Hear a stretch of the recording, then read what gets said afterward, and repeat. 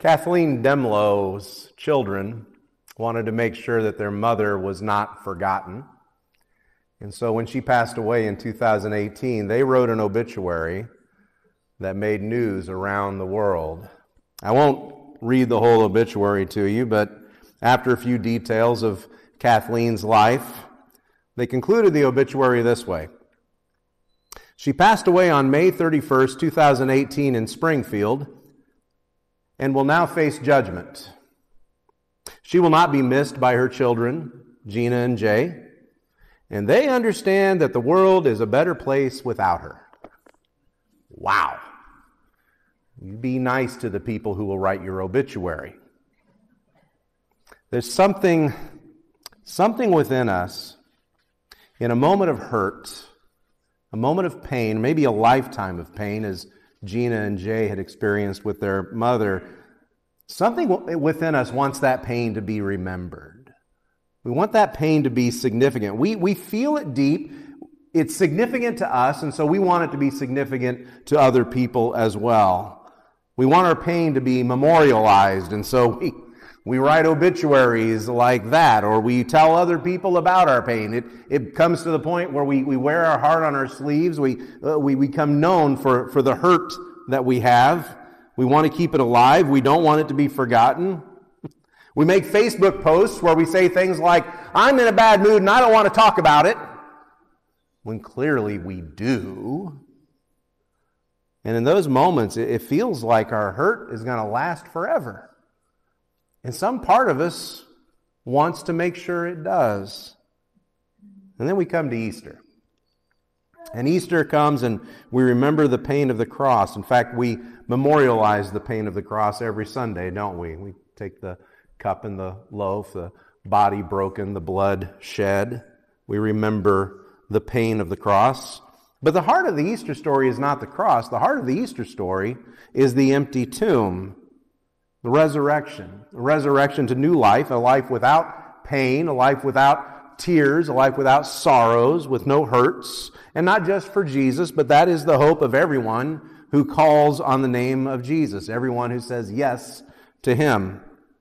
And so in light of Easter, in light of the cross, in light of resurrection, what do we do with our pain? Do we set up a memorial for our pain like Kathleen's children did? Or do we find a place to put our pain? Do we find a place to put it? Do we find an answer to our pain? And maybe a hope. Do we find a hope that's greater than just remembering our pain? And I wonder if Easter shouldn't be able to give us that. And the problem is when our pain is our only perspective that we have, when our pain is so much in front of us that it's the only perspective that we have, then our hurts feel like they need to be remembered. When we think about our pain, we think about pain or our pain. Very often we wonder what God says about the pains that we experience. And so very often we'll want to turn to the Bible and we'll turn to the book of Job. And we don't often understand everything that Job is about. We don't often know what Job is and how to work this book, what to do with this book. We know a few things. We know that Job was a righteous man. We know that he loses his health, he loses his wealth, he loses his family. And we want to hear something of our pain through the words of Job. We're going to be in Job today, just a few verses in chapter 19. Job 19, verses 23 through 27. If you've got those blue Bibles in front of you, it's page 429. If you've got an Apple or Android device with you and you have the Bible app, you can go to the Bible app and pull up all of my notes there also. But we're in Job 19. If you know much about Job, you know that Job has 3 friends, and then a 4th one shows up a little bit later. They come to comfort him, and then they end up accusing him. Come on, Job. You must have done something wrong. You're suffering like this. You're being punished. Just admit that you've done something wrong, and God is punishing you. But Job just continues to defend his innocence and continues to struggle with the pain that he's suffering. And you hear him cry out in this passage. Verse 23, he says, "Oh, that my words were written. Oh, that they were inscribed in a book. Oh, that with an iron pen and lead they were engraved in the rock forever." He's hurting. And he wants his innocence to be known, and he doesn't want his pain to be wasted. He wants his pain to be remembered. That kind of pain leads to people like Gina and Jay writing that obituary for their mother. I could take you to a cemetery not far from here. I won't, but I could. I could take you to a cemetery not far from here to a beautiful monument, a black, polished stone. You look at the monument and you know it must have cost quite a bit. And on one side you see the life and the death of that individual, and on the other side of that stone you would find the most vile, horrible, bitter inscription that you would ever read on a tombstone. It's absolutely awful. And that inscription is there because that family valued their pain more than they valued the one that they lost. And in that moment of hurt, just like Job here, they wanted their pain to be known. They engraved it on rock, just as Job wants to do here. Job understands something of that, and if we admit it, we probably understand something of that ourselves. It's there in his pain that Job is feeling the injustice of his suffering, and he wants it to be remembered. He wants it recorded. Job says, I want it written down in a book. And then he says, no, I want it inscribed in a rock. I'm hurting, and I've done nothing wrong, and he wants that to be known. It's not my fault. And I suppose Job got that, because here you and I are thousands of years later, and we're reading his words in a book. But Job's story doesn't end with his pain. And our story doesn't have to end with our pain either. Because somehow Job finds the strength, a strength that we all need to find, and Job is able to look beyond his pain. He looks beyond his pain and he finds a redeemer. Now, Job it's a difficult book to take all at once, and so very often when we come to the book of Job, we just take it in little snippets. We find a few verses here, a few verses there. Part of the problem with that is we run the risk of taking it out of context and just lifting something out because it sounds nice, or we might miss out on the bigger picture. But the next verse, verse 25, is a verse that some of you would be very familiar with. It's a verse that's been used in a lot of songs, a lot of hymns, some choruses. It's a beautiful verse. But verse 25, before we get to it, don't miss that verse 25 comes right after Job has exhausted himself by defending himself. He's exhausted with his pain. He's exhausted with the search of meaning, the search of significance. And then he turns and he says in verse 25, "For I know that my Redeemer lives. And at the last he will stand upon the earth. And after my skin has been thus destroyed, yet in my flesh I shall see God.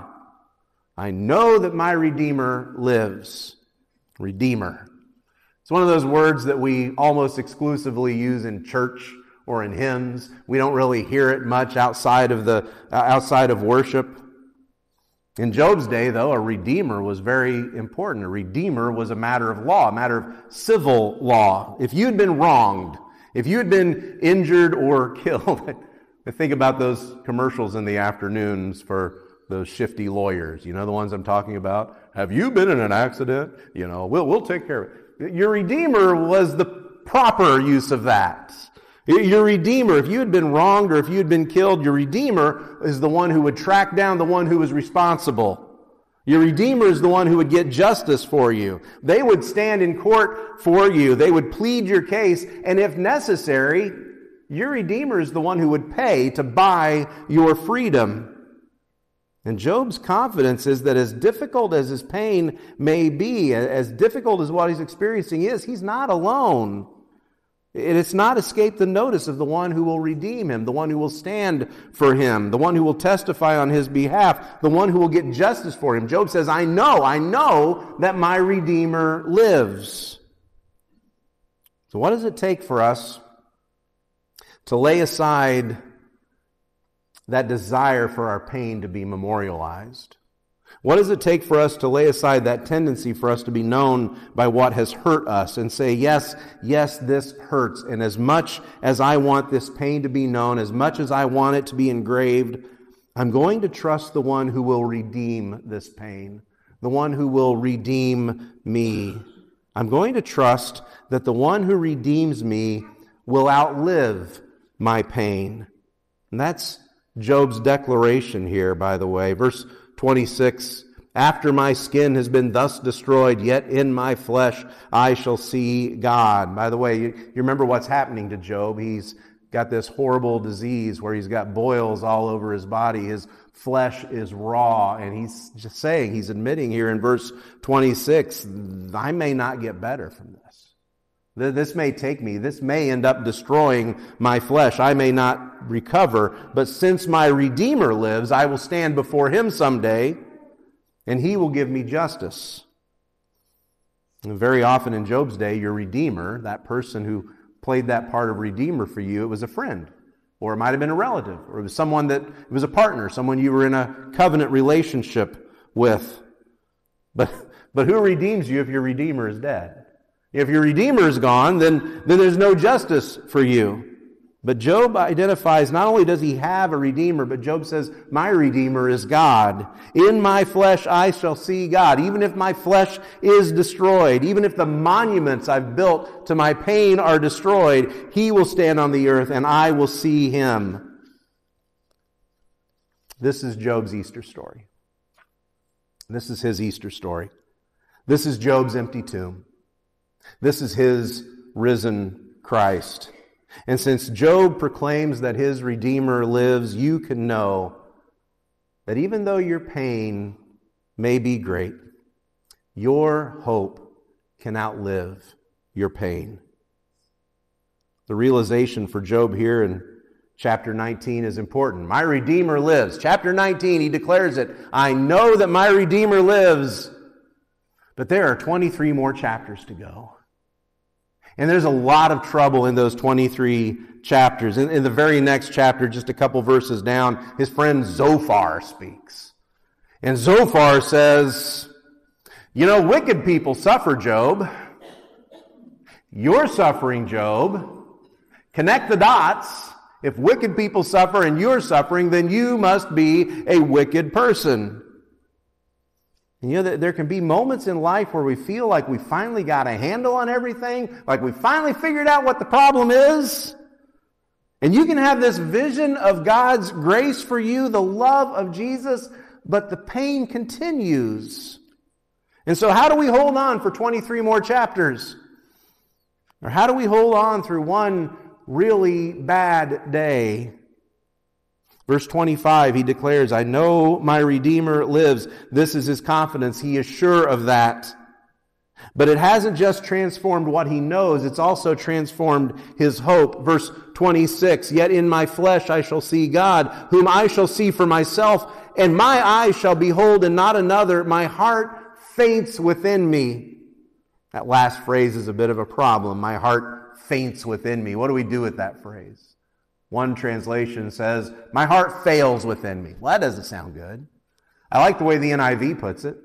The NIV says, my heart yearns within me. And I think that helps us see what it is. My heart yearns within me. I want this so badly, but I don't have the strength to get there myself. I'm going to have to trust in my Redeemer. My heart yearns within me.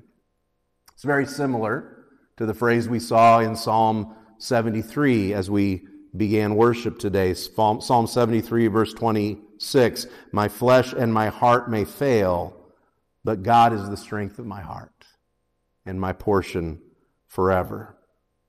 And so rather than carving your pain into rock, let your hope transform you, because your hope outlives your pain. The Easter story needs to impact your hurt. I'm not saying that the Easter story makes everything better. I'm not saying that it takes away all the pain, but for you and for me, there's a perspective that the cross brings to our pain, to the pains that we feel. That rather than take this pain on for ourselves, God took it on for us through his Son, and our pain was taken to the cross. The obituary for our pain was written on the cross when Jesus said, it is finished. It was buried in the grave, and 3 days later, Jesus rose again. How do we hold on to that for 23 more chapters, 23 more years, 50 more years, whatever it takes? How do we hold on until our Redeemer again stands on the earth, however long that takes, and we see him with our own eyes? I think that's why we need each other's stories. I think that's why we need to tell each other's Easter stories, why we need to see what a living and transforming hope looks like in the lives of the people that we know, so that today we can declare, I know that my Redeemer lives, and tomorrow we'll have the strength to continue to wait for our Redeemer. It was Easter 2019. You remember 2019 when things used to be normal? Easter 2019, actually it was the Saturday before Easter that year. Usually nothing happens on the Saturday before Easter. I mean, we have Maundy Thursday on the Thursday night before. We have Good Friday the Friday before. And then Easter sunrise, we have sunrise service. And usually we all just kind of lay back and don't do anything on the Saturday. And Hannah Brimner was with us that year. And she had a class requirement. She had to organize a worship service of some sort. She had found out that in some Orthodox Christian traditions, they spend Easter Saturday reading through the book of Revelation, the last book of the Bible. And so we thought, hey, why don't we organize a service where we'll all gather together. We'll invite our friends from the Methodist Church, the Presbyterian Church, anyone else that wants to come, and we'll just read the book of Revelation aloud together. We'll just read it, spend a couple hours reading it. No commentary. No wondering, what does this mean? What do you see here? Let's just read the book of Revelation together. So we all got together. We took turns, and several people read a chapter here and a chapter there. We just read through it. Paul and Joy were with us that Saturday afternoon. And at that time, Paul was struggling with cancer, mesothelioma. Man, Joy, if there was ever anyone that could have cried out like Job and said, I don't deserve this, it would have been Paul. If there was ever anyone who could have said, take my pain and you engrave it on a rock because I don't want it to be forgotten, it could have been Paul. But Paul didn't do that because Paul couldn't take his eyes off of his Redeemer. He couldn't take his eyes off of his Redeemer. He knew that his Redeemer lived. He knew that his Redeemer still lives, and one day yet he will stand before his Redeemer. So that afternoon, we got to the last chapter of the book of Revelation, last chapter of the Bible, Revelation 22. And as we got to that last chapter, instead of just having one person read it, we all stood together and we read Revelation 22 together. And that picture I took there is of Paul with his arm around Joy. And we were reading the first part of Revelation 22, verses 1 through 5. It's there that John says, Then the angel showed me the river of the water of life, bright as crystal, flowing from the throne of God, and the Lamb through the middle of the streets of the city. Also on either side of the river, the tree of life with its 12 kinds of fruit, yielding its fruit each month. The leaves of the tree were for the healing of the nations. No longer will there be anything accursed. But the throne of God and of the Lamb will be in it, and the servants will worship him. They will see his face, and his name will be on their foreheads. And night will be no more. They will need no light of lamp or sun, for the Lord God will be their light, and they will reign forever and ever. Did you hear what John saw? They will see his face, and his name will be engraved on their foreheads. And Job says, I know that my Redeemer lives. And at the last he will stand upon the earth, and after my skin has been thus destroyed, yet in my flesh I shall see God, whom I shall see for myself. And my eyes shall behold, and not another. My heart faints within me. Some of you have been holding on to pain for a very long time. You've been holding on to some hurts for a very long time. You have engraved your pain upon your heart. You've tried to engrave it in stone. But your pain doesn't have to live because your Redeemer lives. And when you give your life to him, when you give your heart to him, he transforms your hope. We're going to take communion here in just a moment. And it's an opportunity for us to remember that our Redeemer lives. One of the key ideas of a Redeemer is that he is the one who buys you back. If you read through the book of Ruth, you see that in the book of Ruth. But Jesus is called our Redeemer several times in the Bible, and it's a reminder to us that for everything that we failed, for every debt that we ever got for ourselves, for everything that we cannot take care of on our own, there is a Redeemer who cares for us. And it is Jesus, and he loves you. We're going to sing. Let me pray. We'll sing, and then we'll take together. Father, we have felt pains. We have known hurts.